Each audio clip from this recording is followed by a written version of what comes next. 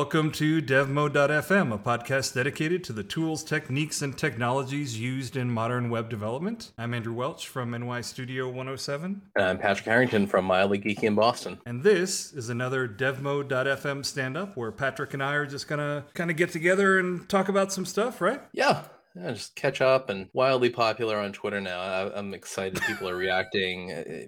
People are here. We have almost a dozen people here on YouTube. If you're not, if you're listening now, sometime in the future, and you're like, man, I'd love to hear this stuff live, tune in. We do these on Friday afternoons. Well, I don't know, Patrick. I appreciate your marketing hyperbole, but I don't know about the whole wildly popular thing. Like, I don't think we're quite wildly popular, you know? We had fan praise, people coming in saying that they prefer these to the normal Dev Mode episodes. There was one person, and that's, one person saying that. The words is of not Donald wildly... Trump. People are saying, many people are saying. No, that's not wildly popular. That's mildly popular. There we go. But anyway, yeah. I think we got a couple things that we got to recap, right? So we're starting to get a little more organized. We know that we've got some stuff that we want to fill people in and recap that we didn't, people need closure, I think, is what it is. We do. The entire country needs closure, really, on your bet. This is going back to our first stand-up. Andrew, you made a bet with a person who I would say is detached from reality and believed that Joe Biden was, this was maybe January 10th or something, well after electoral counts have been voted and whatnot. But this person believed that actually, no, Joe Biden's not going to be president. The military will stage a coup. Don't worry.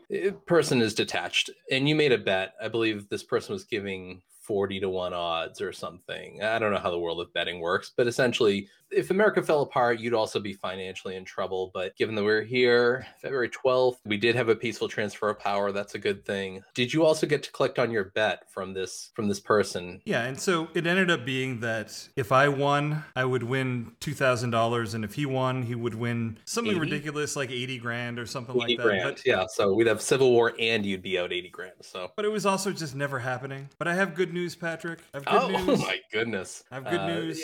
Here, let's get some good Foley work there. Let's hear that on the mic. That's so I collected $2,000. 20 Benjamins. Yeah, I collected on the bet. He was real good about it. He brought it. He even delivered it, which is fantastic. So yeah, but he still has his doubts. You've talked to this person still, and he believes that something was afoot. And listen, I don't know how much is him and how much is the people that he's talking to. Like, I have no idea. Like, he'll send me stuff, and he'll be like, I didn't really look into this, but these are what these people are telling me. The MyPillow guys making some very interesting arguments. It basically is like the MyPillow guy stuff is kind of what he's relating to me. And I'm just like, this, sorry, man, this doesn't make any sense, but if there's anything you want to wager on, let me know. Far be it from me to not deprive him. Not even him. Oh, so that's the other thing. He apparently, I don't think he has as much faith in this as maybe initially we thought he did, because apparently he was taking bets at a different ratio from other people and then laying them. He was doing like 10-1 over there and then laying them with me at 40-1 just so he was kind of covered. So I don't know how much he actually really believed it. And I don't know. Poker and game theory wins out in the end, even over conspiracy theories, I guess. One would hope that would be the case, right? But the other thing that I wanted to catch people up on. So yeah, I got the money. Everything's all good. No big deal. The other thing is, we talked about multi-architecture Docker images because you were giving me no end of grief. You were like, my provider of choice sucks because I don't have these native images or whatever. And I told you I wasn't going to do it. And then a couple minutes later, afternoon. Yeah. Well, I told you I would do it. Well, see, that's the negotiating tactic, right? Whenever someone comes to you, Patrick, you immediately say, no, I can't do it. And then that's where you're negotiating from. So you can only go up from there, Yeah. But yeah, later on that afternoon, after you mentioned to me that it wasn't anything you could PR, it was just a build step, I found the documentation on BuildX, which is this experimental thing that it will build a multi-architecture Docker image. And I'm like, okay, let me try it. So I just kind of tried it and it worked. Now, did you have to create a personal access token and all that? I've been playing around with this as well, and we'll talk about that in a minute. Did you have to do anything like that to be able to push, or was it already plug and play? Well, I already have an account on Docker Hub. So I don't know, maybe it's just not an issue because I created that, but no, I didn't make a personal access token at all. One thing that I did have to do in order to do it was I had to create a builder. I don't really understand that step or why I had to do that, because all you do is you create a builder and then you name it and then you use it and then everything just works. And I'm just like, well, why? I don't understand. It feels one of those turtles all the way down. I don't know if you've taken a look. So I've had to do the same. I have an image that I host, and we'll talk about that in a minute and why that's been less than fun. It's one of those turtles all the way down things, because once you make a builder, now in your list of Docker images, you have that builder in your list of Docker containers. Okay. And I feel like you actually are spinning up a Docker container that now runs this experimental builder. I don't know why it's not just there. Maybe they just don't want to turn it on and fill people's list of containers with this new experimental builder. I'm also wondering, maybe because on Docker desktop, I'm not signed in. Maybe that's why I had to go and get a personal access token and do a couple other. So. Now that we say it, that makes sense. And and so hey, thank you for doing that. I think the next day or the day after, I got on and cleared out my old images and pulled the new shiny ARM64 image. How long did it take for you to build that image? Was it like a 10, 15-minute process? It took a while to build it. I was interesting surprised. The way that happens. Yeah. I was actually surprised at how long it took to build it. I was also thinking and they mocked me for having so many cores. Well, I was doing a whole bunch of simultaneous BuildX builds to build the container images. And it wasn't really pegging the CPU, but it did take longer than I expected to build it. But I mean, it kind of makes sense. It's doing 3 builds from scratch. 3 builds, and I'm sure it's emulating ARM in your setup. It's just doing a whole bunch of stuff to do that on your machine without a native ARM processor. So that makes sense. Yeah, I don't know how that works. I don't think it is necessarily emulating it, because I know things like GCC and LLVM, you can just say whatever the output target should be. And LLVM, for instance, it actually, you're going to love this. LLVM is a compiler that a lot of things are based on now. It used to be based on GCC, but a lot of stuff is being built with LLVM, and it has an interim, it's got its own interim kind of assembly language looking thing. Kind of like WebAssembly, Patrick. It actually kind of is like WebAssembly in some ways. But I would imagine Android all built on LLVM. Yeah, I think Android built other stuff on. Yeah. Well, I'm pretty sure Apple is using LLVM now too, and has been for a while, as opposed to GCC, which is what they used to be using. But I would imagine it's kind of something like that, where it just is using whatever it's using, and it sets the output target and it says, go build this thing, and it builds the architecture. So it doesn't necessarily have to run the instruction set in order to build to that target, but it is doing a lot of work to build it. So the multi-architecture images. And the other thing, and this is just me not having tons of experience with it, what I originally wanted to do was I wanted to build all of these images locally. So I built the base image locally, and then I had another image I wanted to build based on that. And I assumed I could do that locally, but then it went out to dockerhub.io to try and pull down the base image. Whereas my experience with Docker prior to that was, if you have the image built locally, it will just use it locally. So this BuildX thing must be outside of that normal flow somehow, but it just didn't do what I expected it would do.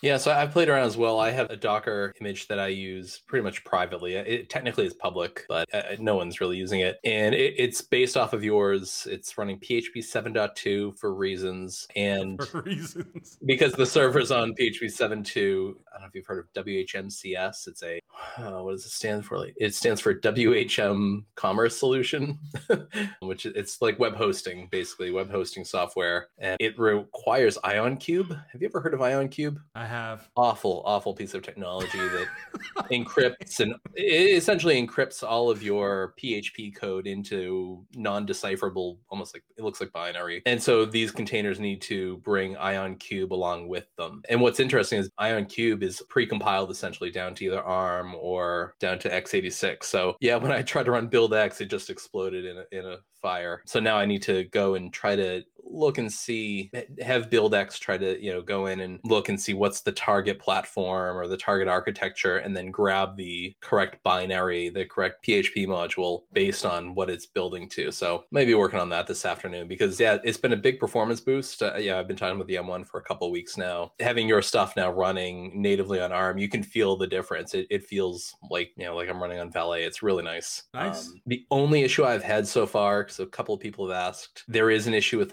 you do a lot of work with Xdebug, and you can point it over to host.docker.internal so Xdebug can talk back to your IDE. There's some sort of problem with the mapping, so I have to manually map in my IP address. That's been the only real issue that I've had, but otherwise it's been fantastic. So you are no longer going to complain about your service provider, is that correct? Oh, there are always complaints. You know, being in the service industry, the complaints never stop. You made some big, pretty cool updates to your Docker images recently, which caused a client I have that it's been running on the Node dev base one. Everything just broke all of a sudden. I pulled the latest and everything just went up in flames. Very interesting. I don't know what was going on. I ended up having to go and dig in and find out. You must have used latest. So the image that you're using must have been based on latest? It might have been. But even that, I tried to point it back to 11, a couple others, and I ended up needing to kind of fork wherever yours was back in August of last year. Yeah, I know. I need to spend some more. The Node 11 one hasn't changed at all.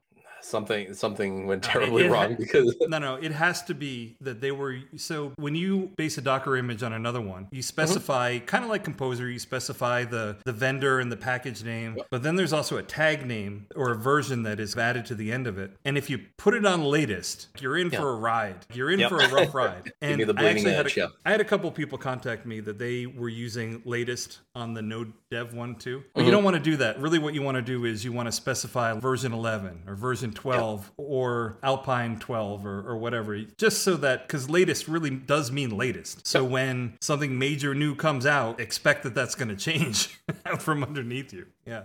I'll have to, at some point we can compare, because I had to, it wasn't an emergency, but it killed our build for a couple of days where Webpack just blew up and it couldn't import modules. All sorts of weird stuff was going on. And now that I've ported back, I basically forked you where yours was back in August of last year, and now it's happy again. So something's different. There's some breaking change. We'll play. I'll do some research and we'll talk about it next week. I'm pretty damn sure that if you set it back to the Node 11 tag and then you do a complete rebuild, everything, because I haven't updated it at all. I literally haven't. I know, changed. And I tried that. I tried 11. We'll dig into it. We'll keep people on the edge of their seats for next week. All right, enough DevOps. No. We didn't get into the other. So just a couple of the changes I made to the Docker setup. So PHP. I made PHP 8 images because why not? Yep. Might as well start using PHP 8, and I enabled the JIT. So you know what is the JIT? So the JIT is the just in time. JIT stands for just in time. Yep. And all right, so let's backtrack a little bit. So PHP is an interpreted language in that it's written in this particular text file, right? And it used to be that it would just parse that text file and execute it. And then they came up with this thing called opcache. And because internally what it did was it parsed through the PHP and it kind of separated it out into tokens, into like a bytecode format. And what opcache does is it said, hey, why are we rebuilding this tokenized thing every time? Let's just save that. Let's hang on to that. And next time things execute, let's just use that and skip that step. And there's some provisions in the middle for making sure that the file didn't change from out underneath you and all that kind of stuff. And the JIT is taking and let's jump in, because I know Nevin Line of Arcus Tech fame is in the chat. We skipped over APC. APC was another technology that did something along the way, but opcache is kind of where things have been now for maybe since 5.3, 5.4. Been around for a while. And like you said, it kind of puts almost like bytecode. It really caches things pretty well. What is the JIT, just in time? Yeah, and so now that you mention it, I do want to say hi to Nevin and to Kayer and to Andrea for showing up. So thanks for showing up, and everyone else who's there in chat, thanks for coming. So the JIT. So JIT is something that is used in a lot of places, and it is actually being used on your beloved M1. Is it? It is. So JIT is like a general purpose term for something. It just stands for just in time. Yep. So what's happening, you're running Rosetta 2, I think is what they're calling it, on your M1. And what happens is when you run an application that is compiled for Intel, what it does is it interjects itself and it recompiles it into ARM as you run it. And the interesting thing about JIT is they can be passive in that it'll recompile it once and then just be done with it. And the other thing that it can do is it can be adaptive in that it will optimize things as you're running the app and make it better and better. I don't really know how Rosetta 2 works under the hood. I would imagine it probably does both. From what I've heard, Rosetta 2 typically happens the first time you open the app. They say like running the app for the first time, you're going to get some delay, and then it's going to be fast, probably even faster than it was natively on Intel. But yeah, it typically it happens. I don't believe that. No, there've been benchmarks that says literally, apps run faster on this than they do in native. Then why didn't your Docker images run faster? Oh, I don't know. There's just so many turtles all the way down on that. It's all Intel running Intel, and at some point it caught up with it. All right. So getting back to, and we're giving poor Nevin a heart attack when he's hearing about APC, and so let's not bring up old technologies that are hurting him. But anyway, so there's a JIT in PHP now too, that instead of translating this thing into an opcode that it then goes through, it will actually turn it into native code, chunks of native code that it will then execute to do the thing. So that sounds really awesome, and it sounds incredibly amazing, right? So Craft is way faster now with the JIT, right? No. Oh. Or at least, I don't know. I should say I don't know. Maybe? Maybe? It's possible. So the early benchmarks that I've seen are kind of similar to WebAssembly again, Patrick, which you love. Okay. Where WebAssembly just will blow the doors off of JavaScript if it's a CPU intensive computation thing like a Mandelbrot set or something like that. Sure. It will just crush it. But if it's dynamic JavaScripty stuff, it's not necessarily going to be faster. And I'm sure it's jumping in and out of the request and on and off the disk. It's not just churning and like processing an image or video or something like that. Yeah. Yeah, and it's the same thing with the CMS to an extent, where you've got this big beast where lots of stuff is getting loaded, but it's executing through this path once and then it bails out, So, and I don't know the life cycle. I know that you set an amount of memory for the JIT to be able to use. So I would imagine it's going to cache this stuff kind of like opcache does and keep it in RAM. I've done no tuning of it. I haven't tried to figure out how much is it using, how much is it not. I just decided to just turn it on for the PHP 8 images because I'm just like YOLO, like why not? Let's just try it out. Let's see what happens. It feels snappy. I have no idea if it's just because of PHP 8 or it's because of the JIT. I haven't done any kind of timing tests, but I decided to turn it on. Is dev mode running on PHP 8 yet? In production, it's running on 7.4. Okay. Oh no, if you're talking about, so yeah, if you go to github.com/nystudio107 and find the dev mode repo, if you pull that down and do a Docker compose up, there's literally 4 steps to get that up and running. Yeah. If you do that, it's going to be running in PHP 8. Yeah, I did enable that. So if anyone wants to try it and see what the JIT is like, and if you've ever tried it before, you'll probably have to do Docker compose up -- build just to make sure the containers get rebuilt. But yeah, it's running it. Everything seems really snappy. I mentioned it to Brad Bell, I think, and he kind of made fun of me. He's just like, well, I'm glad you've got some technology that doesn't offer any marginal improvement, but adds complexity, or, he said something like that. I did launch, I launched my first PHP 8 craft site a week ago. I think it was pretty seamless. There was one SEOmatic thing we found, which had a weird error message that completely the error message contradicted what was in the code. Not your code, hilarious. Just PHP gave literally the opposite error message. The error message was an array walk recursive, and you need to pass in the first parameter by reference. Okay, so I guess we should talk about the difference of passing stuff in by reference versus by value. So if you have a function, so let's say that we pass in a number to our function, and the variable name is x. In our function, we we do something like x equals x times 2. So in the context of the function, x is now 20. Or 2x. Two times whatever we pass in. I didn't know that was a quiz.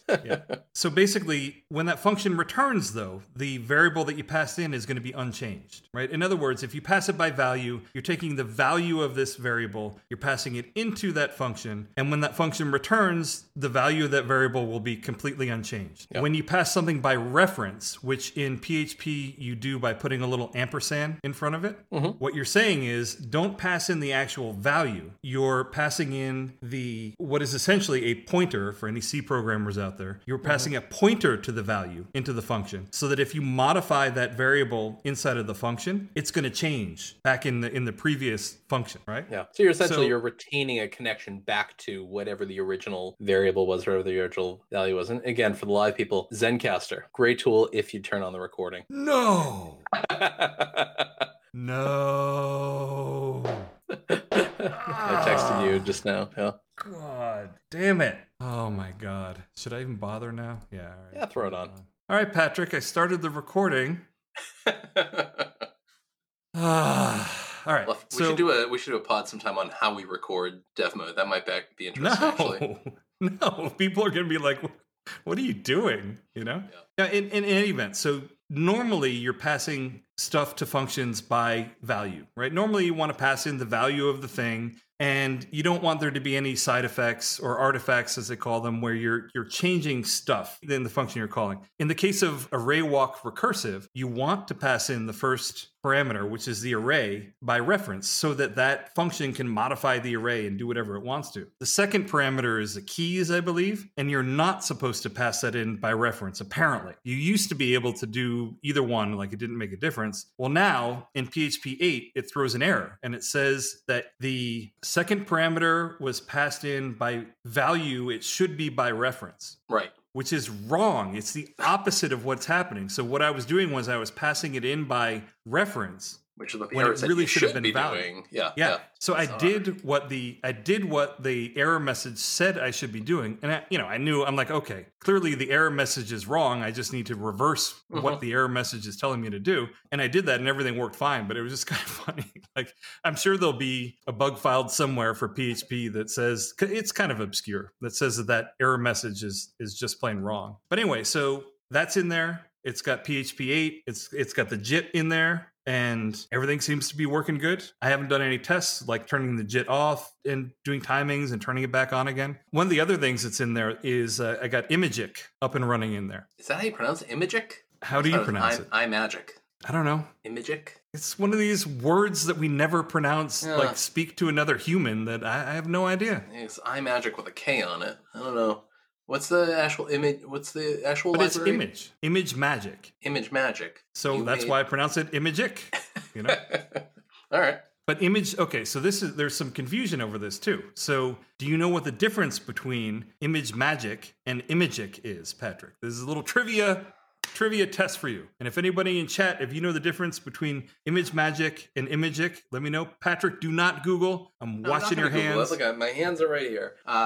Image Magic is the library for image manipulation, and Imagic, or iMagic as sane people call it, is the PHP adapter that kind of hooks in and lets, it's a PHP module that allows it to be utilized by PHP for image manipulation. How did I do? God damn, I'm impressed, Patrick. I am impressed. I didn't think you were going to know it, but yeah. I know, yeah. Image Magic is sort of a generic command line tool that can do image manipulation. And lots of different things can use it, not just PHP. And Imagic is a PHP interface that then calls that library. Well, hey, look, man, if the thing is called Image Magic, I'm going to call this other thing Imagic, okay?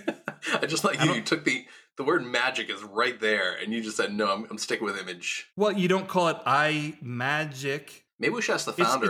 Maybe we should ask the creator of Imagic. I'm sure he would love us to file a GitHub issue about Imagic. Well, that's the fun thing. So you'd be like, Andrew, what's the big deal? You put Imagic in your PHP 8 image. Like, who cares? Like, everyone does this. Well, the thing is, there's no tagged. So there's a thing called PECL, which is a way to install PHP extensions, essentially. And there is no tagged version for PHP 8 of Imagic. I'm going to keep calling it that. I don't care what you say.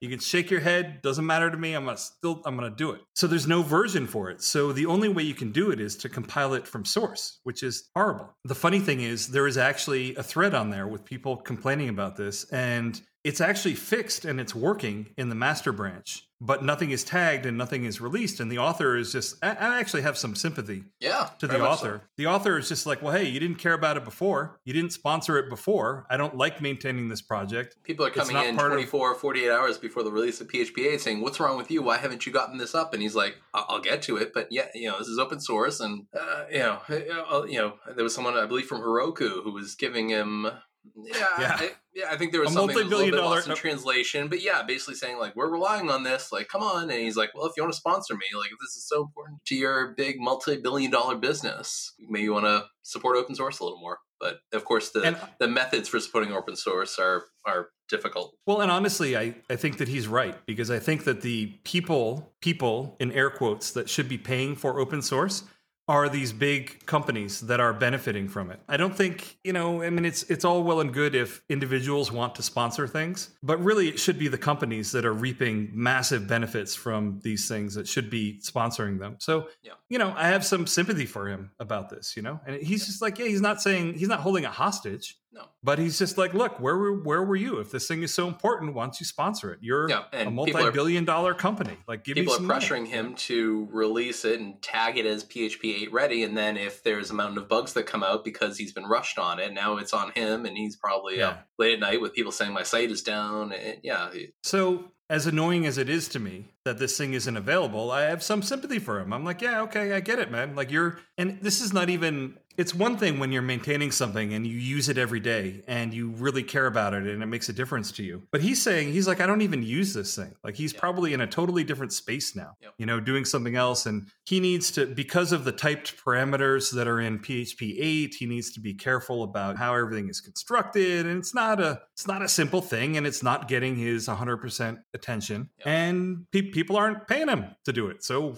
why would he make it a priority, right? Yeah. Anyway, what people were saying to do is to just build and compile this thing from source, but it's kind of a pain and it's kind of gross. And I managed to find a way in one of the threads there that what you actually do is you check it out from Git and you fool the PHP extension system into thinking that it's already there. And you just tell it, hey, make a PHP extension out of this, and it just works. So I think it's like 2 lines of code, and it's in my PHP 8 Alpine image. Okay. So you can just see what's in there, but it's just something that, someone else came up with it. I just repurposed it and used it, but it works good. And so now we got Imagic in there, and we've got PHP 8, and we've got Xdebug 3, and I scammed the config from you, which is now only 3 lines, which is awesome. Yeah, it's nice. Yeah. Yeah. Yep. And I confirmed that all works. I sent it to you and I messaged you like, that's it? I'm like, yeah. Xdebug 3 is just such a cleaner, just a cleaner UI for enabling. It's nice. That is one thing that I did do some timing tests, though, of the regular container versus the debug container without Xdebug in it at all. And there were performance differences in it. So, sure. But it's a whole world of difference from 2 to 3. Yeah. But I guess my point is the dual container thing is still probably a nice way to keep going if you care about local PHP performance, But yeah, all that's updated, and it's in the dev mode repo if anyone wants to pull it down and play with PHP 8 and the JIT. But it's also in my Craft base starter. Like, they're based off of the 8 images now. So that's all good to go. Nice. That was pretty cool. Yeah. You have some notes here: TypeScript in Vue 2 and 3. Tell me about that. What's on your mind there? Well, so one of the things that I've been working on, I'm working on that large update for Image Optimize, where a big part of it is I'm building out a nice GUI for visualizing the sources. I want to make it super easy to make image source sets and all that kind of stuff. So to do that, I'm using Vue. On some front-end sites that I've been working on, I've moved over to Vue 3, which is kind of nice. There's some nice improvements in it. It's all written in TypeScript now. It's TypeScript through and through, which is fantastic because I adopted TypeScript a while ago, and I've been gradually adding that to projects as I go. And I really kind of wanted to use Vue 3 on this, not necessarily for the composition API. Okay. Because most of what I'm doing, the component-based approach is still the right way to do it. They're visual components that have a one-to-one correspondence with what's displayed on the front end. Mm-hmm. And the composition API really kind of solves the problem of how do you modularize components so that you can bring in just a little bit of functionality. You can almost think of them as, if you're used to Twig, think of them as partials that you include. Mm-hmm. Or like traits in PHP almost. Yeah, or just, a way to modularize stuff that you can then combine it together. So let's say you've got a view and then you've got some kind of like a zoom behavior or something, right? Mm-hmm. The idea being you can put that zoom behavior in one thing, and then you can just pull it in where you need it and don't use it where you don't need to use it, rather than writing a whole new component or a component that inherits from another one. Or for what I'm doing, the composition API, is nice as it is, I don't really get a huge benefit from doing it. So I'm writing everything just using the regular object or component notation. But I still kind of wanted to use Vue 3 just because I'm using it in other places, and I like simplifying my life, man. I like just using one thing, and that's where I use it. Yeah, it gets you out of the everywhere. technical debt doghouse. You know, if you're building in Vue 2 now, you're just putting off now an upcoming transition to Vue 3. I get it. I've used Vue 3 and I didn't see an immediate benefit, but it did feel good knowing that we were building something in the future state, not the past state, if that makes sense. Yeah, and I think the reason you didn't see the benefit was things were not constructed because their with dev tools were broken at the time that we were building it. Well, there was that too, but also things were not constructed in a way that actually leveraged the composition API. Things were not split off into their own little use functions and that kind of stuff. But in my case, they wouldn't be either, right? For this particular project, I mean, they could be, but there's no real benefit. But I can't use Vue 3. Well, so Ransom Roberson is going to say that I'm wrong, but I can't use Vue 3 because this is inside of the Craft CP. So really what I need to be doing is I need to be using whatever version of Vue that they are using inside there, because I got to coexist in their ecosystem. Now, this isn't Ransom like jQuery says, where you could bring in your own and alias it out to something else and run your own side-by-side Vue 3 alongside their Vue 2? I don't know. It might be possible to do that. You're right that it might be possible to do that. Because that's the real rub, right? So if you just import it normally, you'll get a global view hanging off the window. So what happens if Craft already has Vue instantiated somewhere? Like, what is it going to end up being? Is it going to overwrite it? Is there a way to import it such that it's in a separate variable? I mean, possibly. But jQuery, just run in no conflict mode. Easy. Done. I don't... You're like, oh. I don't think there is one. I don't think there is a no conflict mode.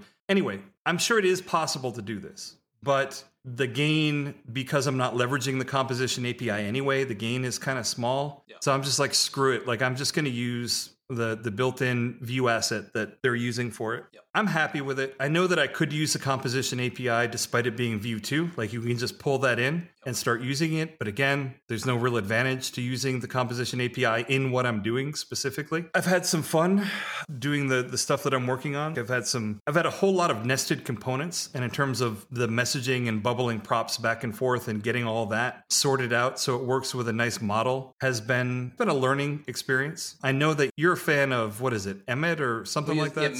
MIT, M-I-T-T. Yeah, we used it, I mean, out of necessity. We were looking for child-to-child component communication it was a project you and I worked on with Jonathan Melville. And yeah, essentially if you had Vuex running, I think you can do it all in Vuex. We weren't using Vuex in that project. MIT is this very simple little event bus so that you can use to just send events from one thing to another, just JavaScript application wide. And yeah, it allowed us to have, say my button says I just got clicked, it can send it in, and then it fires that out to anyone who's listening for an I just got clicked event. And maybe a modal will then listen and say, oh, they clicked on the modal button, let me pop up that modal, just to put into very simple terms of why we used it. If anyone's ever looking for a very simple way to get different parts of their page and different elements in their DOM or their Vue application talking to each other, MIT is MITT. Throw a link in the show notes. Is a nice little, very small, like hundreds of bytes large little library for doing so. Yeah, and I ended up using bbind.sync. Okay.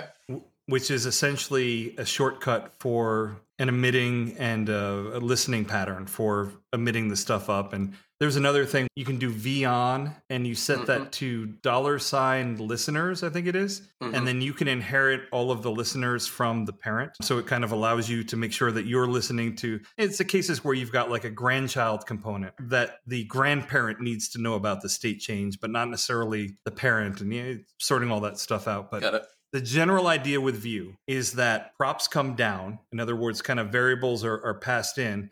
And if you want to change them, what you do is you emit an event so that things that are interested in can listen to the event and they can change it. So I've got a parent sizes container component that has a lot of the data that's being manipulated. So it controls that data and it owns it. And you don't really want child components to be able to mutate or change that state, because then you run into issues like who's stomping on who's overriding what variables, all that kind of stuff. So what you do is you have a child component, like maybe an input field that is then changing some value that is coming from the parent component. Instead of trying to change it directly, and it's called mutating a prop, what you do is emit an event that says, hey, I changed this thing. And then the parent listens for that, and it sees that it was changed. And then the parent is responsible for updating its own data. Mm-hmm. So really, all that it's trying to do is keep all the data located in the component that owns it. And that component that owns it is the only one that then updates it. And that's why there's this, it seems like a lot of work. Yeah, but it keeps everything contained, and it's not dependent on something else being there, and it's its own cohesive. Ours depends on a whole bunch of things being present on the page for anything to kind of work properly. And the thing about it is, it's one of those things that when you're first getting into it, you're like, this is a lot of work to do stupid stuff. Like, I'm just changing a value. Why is it so hard? But it spares you the 5-hour debugging session where you're trying to figure out why some value is getting stomped on, and it's some component all the way down the line that is the one that is changing it and screwing it up. So that's why it exists. But anyway, it's been fun to do it. I haven't had as much time to invest on working on it as I would like, but I've really been enjoying doing the work on it while I've been doing it. Shockingly, I don't know what's going on. Like, I had like a support avalanche recently where just lots of people were having problems. Yeah. I don't know. My least favorite thing, Pat, or not my least favorite, but one thing that is frustrating is when people are like, well, your plugin works on my local development, but when I put it on the staging site, it doesn't work. And, obviously I'm helping these people, and I'm not putting them down or anything, but look, if it works in one place and doesn't in another, probably it's an environmental difference. Probably it's some kind of setting in one place versus the other, because it's the same project. Right. So, and then the frustrating thing about that is then the only way I can really help them is by helping them to debug their environment, and I don't have access to their environment. So how can I really help? I wonder, there are a few things that SEOmatic does automagically, where it looks and it smells out if something looks like a staging environment, disables render, does a few things. Have you ever thought about maybe making those easier for people to find or less in the background? I think it takes some of the magic of SEOmatic away, where you just install the plugin and stuff happens in the right environment, and you don't want it most of the time to be firing on your staging environment. But do you think that could be the source of some of those? No. None of these are related to that. Not to say that there aren't potentially pain points there. Yeah. None of these are related to that at all. And the idea with that is that we really want, so just a general thesis in software is you want to do the right thing by default, or what will be the right thing for most people by default, right? So for most people, you don't want it sending analytics data in the staging environment. But there are other people that have complained to me and said, no, I really want it to do it in the staging environment. And you can still do that with SEOmatic, but you have to take an extra step to do that. Yeah. And the reason is to protect people from a very real problem that is going to happen to tons of people if I didn't do it this way, where there'll be duplicate crap that's going to be sent to Google Analytics. And then how do you sort that out later? It's a catastrophic problem in terms of trying to sort that data out. So it's not that. And it's not even that plugin, actually, the one that I'm thinking of. But there have been a number of cases that this comes up that they're like, it works in local dev, but doesn't work on staging, or works on staging, but not production, or it works on, whatever. And not to say, Patrick, that there haven't been many cases where there's a bug in my plugin that I've had to go in and fix. Like, this happens all the time. So I'm not absolving myself from that at all. That you then blame on. Then you blame on people like my friend Arthur, who said, it's totally on Arthur's side, and then we turned out you were JSON encoding base 64 in the No, none of that is correct. I did not say that is not what I said. You're mischaracterizing what I said entirely. Okay, and that did end up being a wrong setting. It's what I thought it was. Right, it was by default. It was set to sharp and it was returning an error and whatever. Let's not get distracted. The thing I'm talking about is if it works in one place but not the other, 99 times out of 100, it's going to be an environmental setting or a config setting or something like that. And try to narrow down what the difference is there and what could possibly be causing that. A lot of times it's just a .env setting. It could be different versions of stuff running. It could be any number of things. Opcache they just deployed and Opcache didn't get cleared, and they're running one piece of software. They're running, But the too long didn't read is not just when you're dealing with someone's plugins, but anything. If it works in one place and not the other, it's probably not a bug in the thing itself. It probably is something environmental. Not 100%. Sometimes there'll be a bug, and I just ran into that today, that there was something that I was like, this probably is environmental, and it wasn't. It wasn't at all. Really? Which plugin can you say? Yeah, so it's not a big deal. So this was SEOmatic. Yeah. And one of the things that I tell people, okay, so this was someone who was using it on a Google AMP page. Oh. And he had, I know your favorite, right? Yeah. So on Google, if you have a Google AMP page, you can't have any inline scripts, right? It's just, you can't have inline JavaScript. That's just, that's the way it is. So SEOmatic will render scripts for you. So one of the things I show people and tell people to do is on a Google AMP page, you can just tell the scripts container, don't include yourself. And then no scripts will render and you'll be good to go. And I do exactly that on the dev mode site and also on the NY Studio site for the AMP pages, where it gets all the info, because AMP needs some JSON LD to work, and SEOmatic generates that automatically for you. So all I do is I just disable it, and I showed this person the line. I'm like, here, this is what I do. This totally works for me. It's got to be something like cache, something else is wrong, whatever. I ended up being wrong. So what it was is there are certain scripts that Google has that they don't just put some script stuff in the head, they also put it in the body. And the reason they put it in the body is so they can have a no script tag that will then render something or do something if it can't load or whatever, right? Got it. So he was using gtag, which happens to render something in the body, and I'm using Google Analytics on my site. So the thing that includes all of the scripts checks whether the parent container was disabled. The thing that includes the body script does not check that, does not check that at all. And, after finding out the difference between what he was using, what I was using, super easy to fix. The fix is already checked in. We're already good to go. But yeah, that was something where I was sure it was something environmental, but it wasn't. So it works both ways, but 99 times out of 100, if it works in one place but not the other, look for the differences between the environment before you start trying to track down a bug in Craft CMS or in a plugin or whatever, because it's almost always going to be an environment thing. The work we do, there's no machine learning. Like, it's a dumb machine. It takes instructions and executes them. Something must be different. There's no, it's not like machine learning where you put it in, there's a black box and who knows what's going to come out on the other end. There's some difference between the environments. And that's why if you talk to any developer, their favorite kind of bug is a reproducible bug, because if you can reproduce it, you can fix it. It's those mysterious bugs that just, they happen in one environment and you don't really know what's going on. Those are the worst to try to track down. They're absolute worst. Speaking of environments, have you taken a look at the new release of Nitro yet? I think that released maybe right after we recorded our last pod. I don't have it installed. Okay.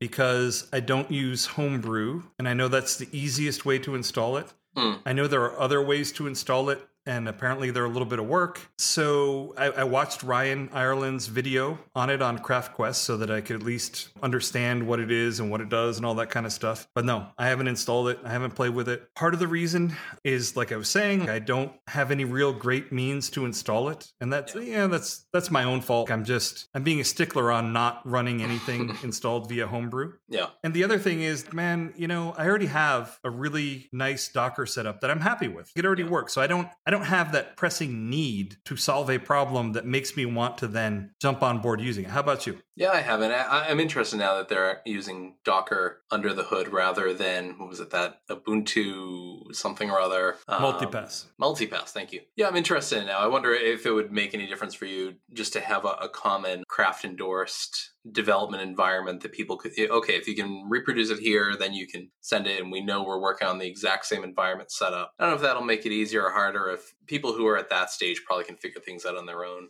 I don't think so. And here is one of my gripes with Nitro. Docker is wonderful because you can wrap a project in the dev apps for that project, right? So I could easily, if everyone was using Docker, I could say, give me your project, and I would spin up the exact same thing locally here and be able to debug it. You know, you can't do that with Nitro. You have to go in and manually set it up. There's no nitro.yaml that you can just do nitro up and it will read everything. Like in my ideal world, it would be something kind of like DDEV, where what it does is it actually builds a regular old Docker Compose file for you. So it uses standard Docker stuff, so you get that encapsulation. So I'm not sure that would actually help me from a reproducing point of view. All right. I mean, for now, it's not that big of a deal. I can just spin up my own Docker container. All I need from them really are some of their config files in their database. You know? Like if I get their project config stuff and I get their database, that's enough for me to spin something up. I don't need all their templates. I don't need all their CSS. Like, I don't really care. I don't really need any of that stuff. That's fine. I just got a little notification on my watch. I have another bid on my eBay sale. Something we missed in recap. You may be saying, Patrick, it's been a while now. Why is that Mac Mini still up? You may also be saying, Patrick, I clicked on that link and it is now since changed since we first put up the last episode. Always check your specs when you list something on eBay, because you might think you have a 1 terabyte drive when you really have a half terabyte drive. Patrick. Yeah, it was about a day and a half. You false advertising, catfishing, bait and switching guy. What are you doing? I was about a day and a half from the eBay sale closing. It was up to $1,100. There were people watching it. You know, everyone was primed for this one great Mac Mini to finally go on the market. I took, I'm like, 1 terabyte. And I was in the middle of reformatting and getting it ready to ship off the next day, and then realized it doesn't have a 1 terabyte. It has 512 gigabytes. Had to delist it, relist it. So yeah, Patrick. The saga continues. I don't know if I'm going to hit with any sort of a ding from eBay for false advertising. As Mother's Milk would say, Patrick. Patrick. I don't even want to. No, I don't listen to the episodes. You have to listen to them for all the editing you do, but I don't even want to know what happened with that last episode. I haven't edited it. What Patrick is talking about is Ben Croker came to me and said, hey, for episode 100, how about if we reverse the roles and we interview you and Patrick? And I said, sure, if you want to do that, that's fine. We can do that. And then after I agreed to it, somehow the title of it changed to Roast the Hosts. So it changed from being like an interview thing to apparently they were going to roast us, is what it changed to. So Patrick is talking about that episode, which is recorded but not edited, which is the story of my life currently because I'm kind of busy. Actually, I have to edit Monday's episode. I gotta try and edit that today or tomorrow and get that up. It's going to be the one with Henri Helvetica. Oh, that was a great one. Yeah, that was good. That was a fun interview. I think people are going to like that. But so you had a question for me about something? Yeah, how the AirPods Max treating you? I have AirPod Envy. I'm wearing some old Sennheisers right now. You have AirPods Pro in your ears as we speak, but you have the big honkin' AirPods Max in the building. Although if you take them out of its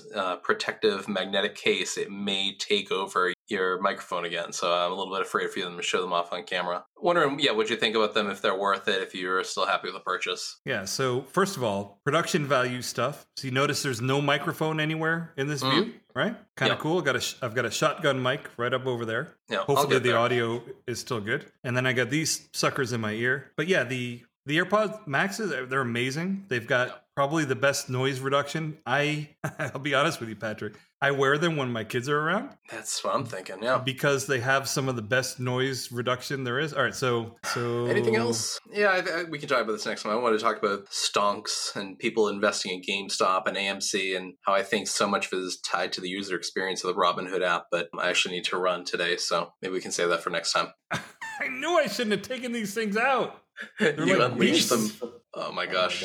They're like beasts, man. They take over everything. All right, there we go. Yeah, I think this audio is... I don't know. Hold on. I'm putting them away. Okay. Yes, Caroline, they are constantly in a force field of deep protection, and Andrew unleashed the Kraken. Well, I felt pressure. It was like Mardi Gras style pressure. Andrew is like, show them. I'm like, oh, okay. I did. Mardi Gras pressure. Whip it out of the bra. But that about wraps it up for another episode of the DevMode.fm podcast. I hope you enjoyed the stand-up. Would love for you to join us while we are broadcasting live. Check out the video, ask us questions, that kind of thing. Yeah, we take these Fridays at 1 p.m. Eastern Standard Time. Follow us on Twitter, follow us on YouTube, subscribe, etc. Just search for Dev Mode, you'll find us.